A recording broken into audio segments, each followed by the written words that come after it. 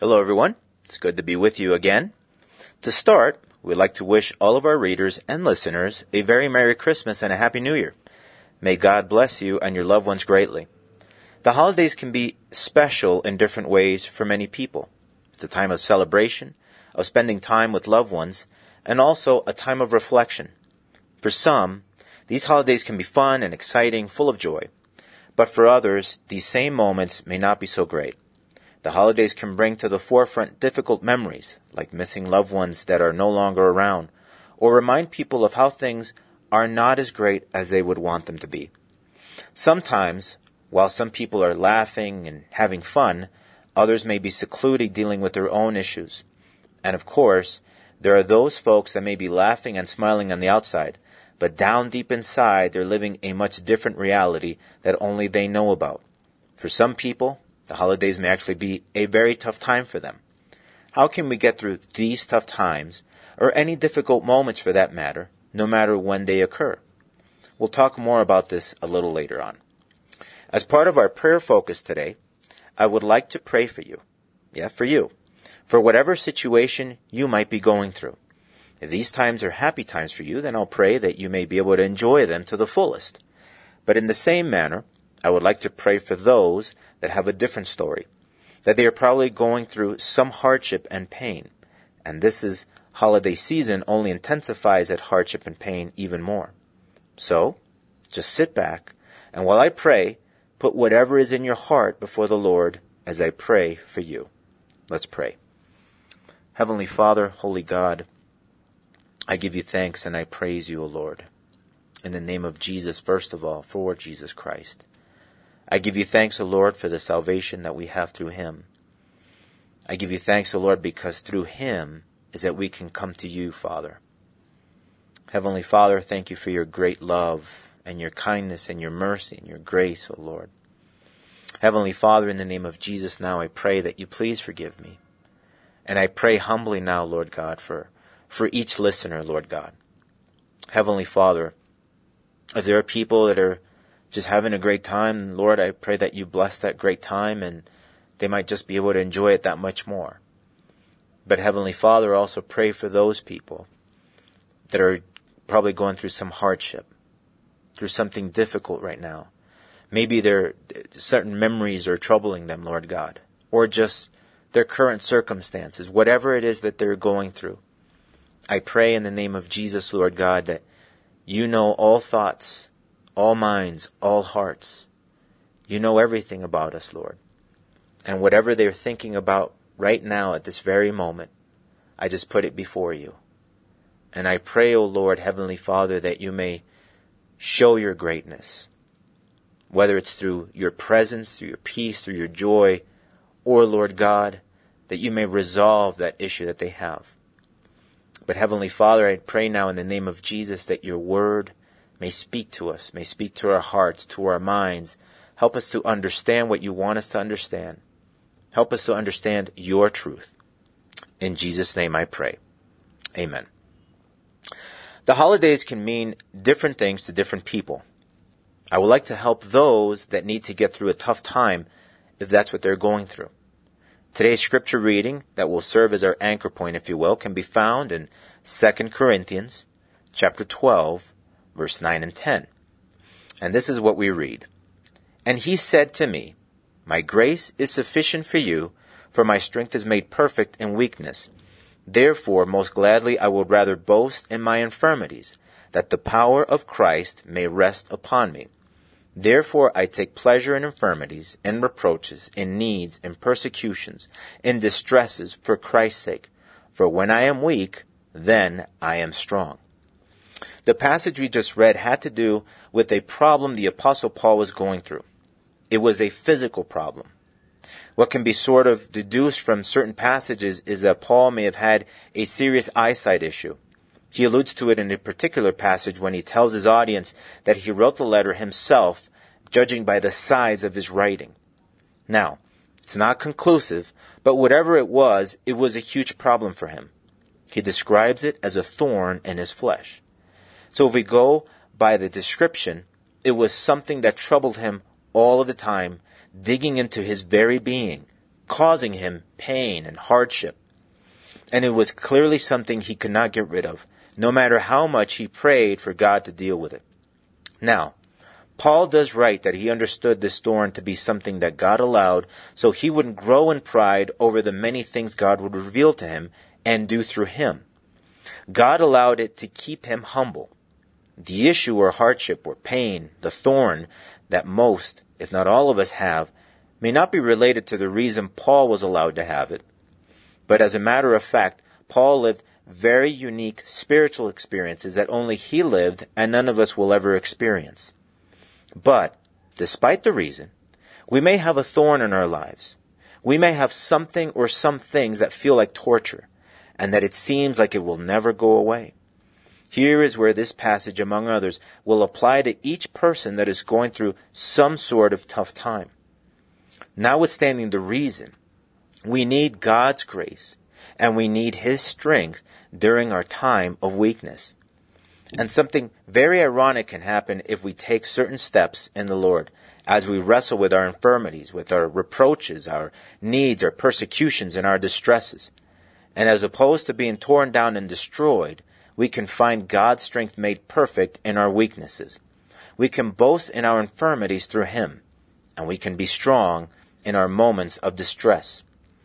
The first idea we need to cling to is that God understands us. That is one of the wonders of Jesus Christ. The Lord took our human form, with all of our weaknesses and frailties. And with that, He understands personally what you may be going through, so He can sympathize with whatever it is you're going through. The Bible teaches us this in Hebrews chapter 4, verse 15, where it says, "For we do not have a high priest who cannot sympathize with our weaknesses, but was in all points tempted as we are, yet without sin." So you can feel free to talk to Him about it. Remember that prayer is the way we speak to God. And through that time of prayer, tell Him what you feel. One of the greatest helps you could ever have is having someone that not only can listen to you attentively, but also for that same someone to have a complete understanding of what is happening with you. Because a number of things could happen where we cannot have that outlet. We may have friends or loved ones that probably will listen to us, but they cannot always be there. Those same people also have issues of their own, and they may not be able to pay close attention to your own issues. Or you cannot be very open with anyone because your issue or issues may be too personal. They may just be too deep. But God is always there for us, and Jesus understands us through and through, and He will always give us His undivided attention, because He is God, and it is quite natural for Him to handle all kinds of things and people at the same time, being the Almighty He is. That is the whole purpose of the Holy Spirit, the third person of God.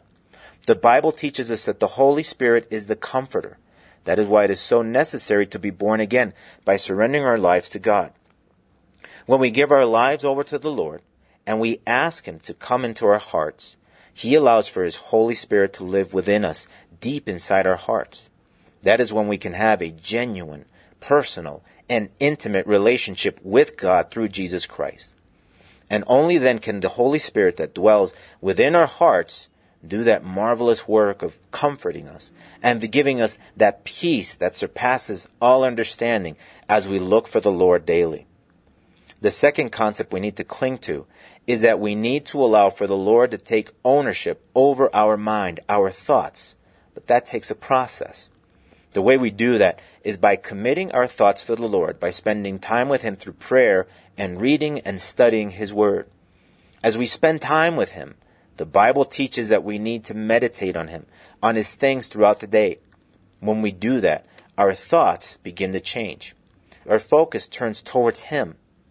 The Bible teaches us this through Philippians chapter 4, verse 8, where it says, "Finally, brethren, whatever things are true, whatever things are noble, whatever things are just, whatever things are pure, whatever things are lovely, whatever things are of good report, if there is any virtue, and if there is anything praiseworthy, meditate on these things."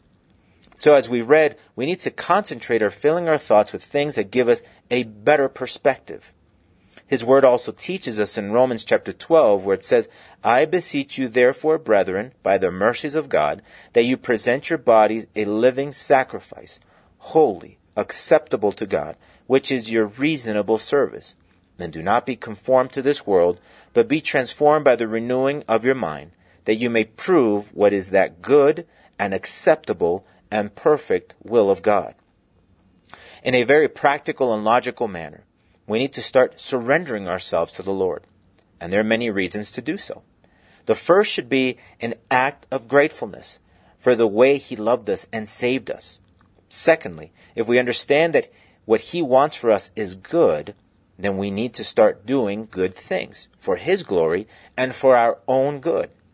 And third, by virtue of submitting ourselves to God, He can then begin to change us, thereby allowing our mind to be renewed, so our thoughts start changing. And then we can overcome the very thoughts that torment us.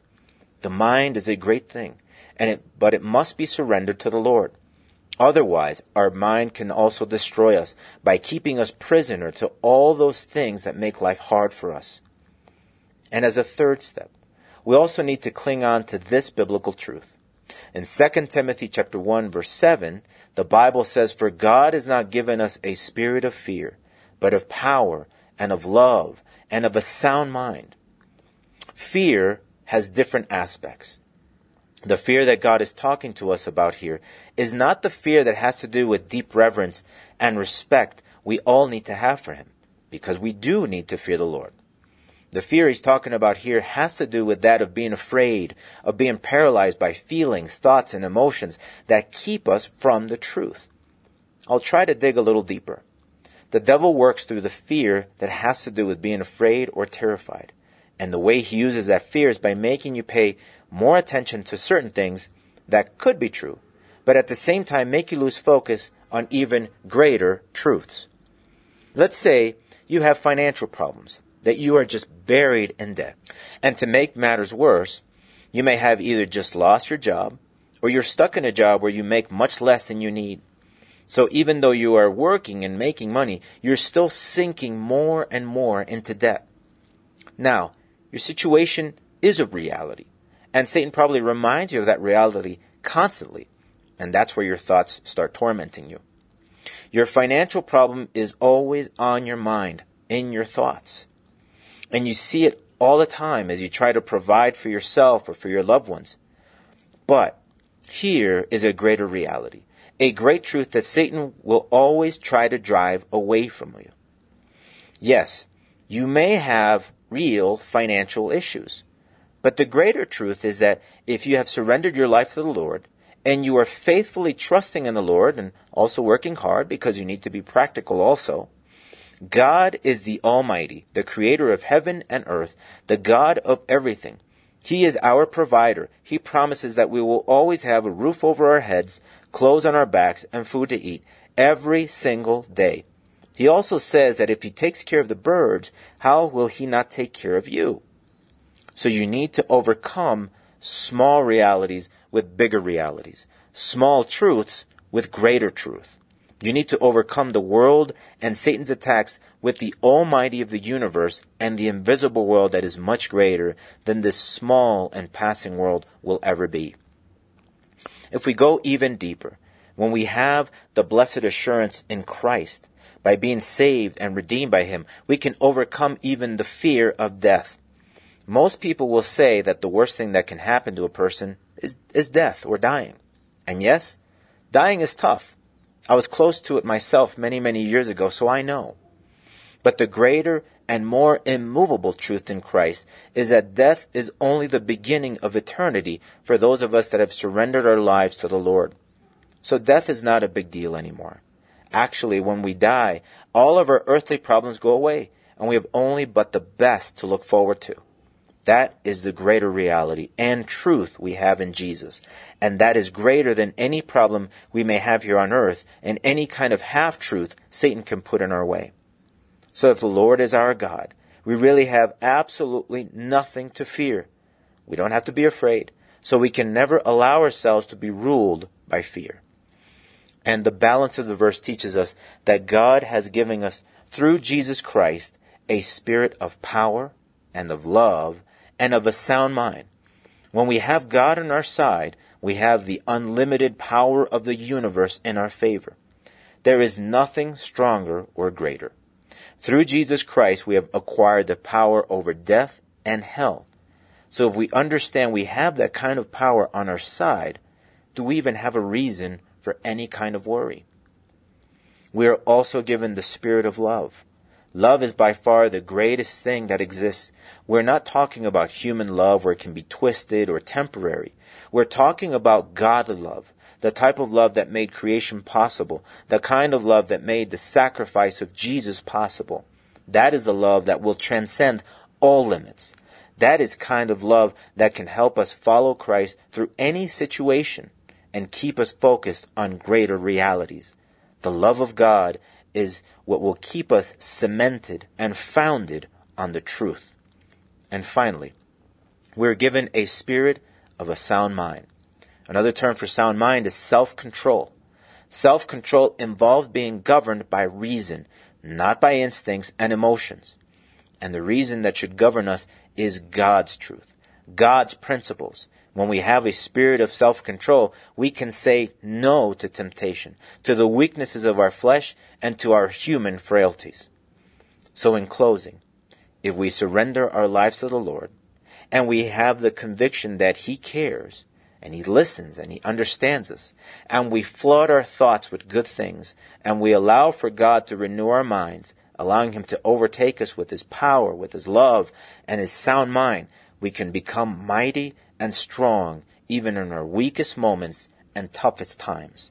For it is written, I can do all things through Christ who strengthens me. Let's pray. Heavenly Father, Holy Lord, I give you thanks because you are for us. You have always been for us. You are for us. And you will continue to be for us. Thank you, Heavenly Father, for your love and for your mercy and for your grace. And Lord, I give you thanks because you want to be a personal God. You don't want to be a distant God. You want to be a God that's right there, right by our side.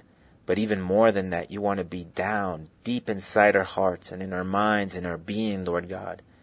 And you want to be there for us at every single moment and for eternity. Heavenly Father, I give you thanks because you care about us. Even though we may not see it at the moment, we may not understand it, but you do care and you do love us.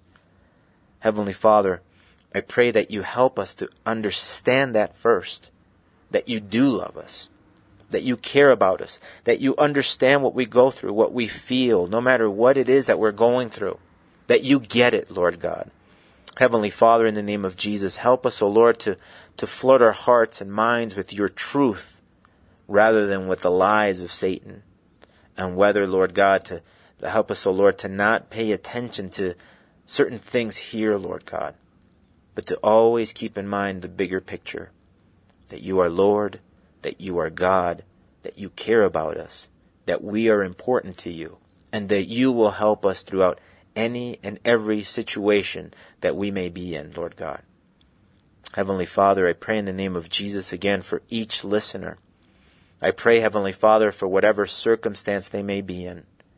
I pray, Heavenly Father, for your grace, your peace, your joy. I pray for your salvation, Lord God, for them, especially if they don't know you yet, that they may come to know you as Lord and Savior, Lord God.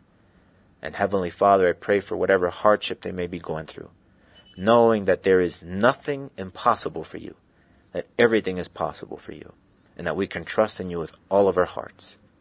I give you thanks and I praise you. In Jesus' name, amen. Again, Merry Christmas to all. May the Lord bless you. The Latter Rain Ministries is a self-supporting Christian ministry dedicated to sharing Jesus Christ and His truth with the world.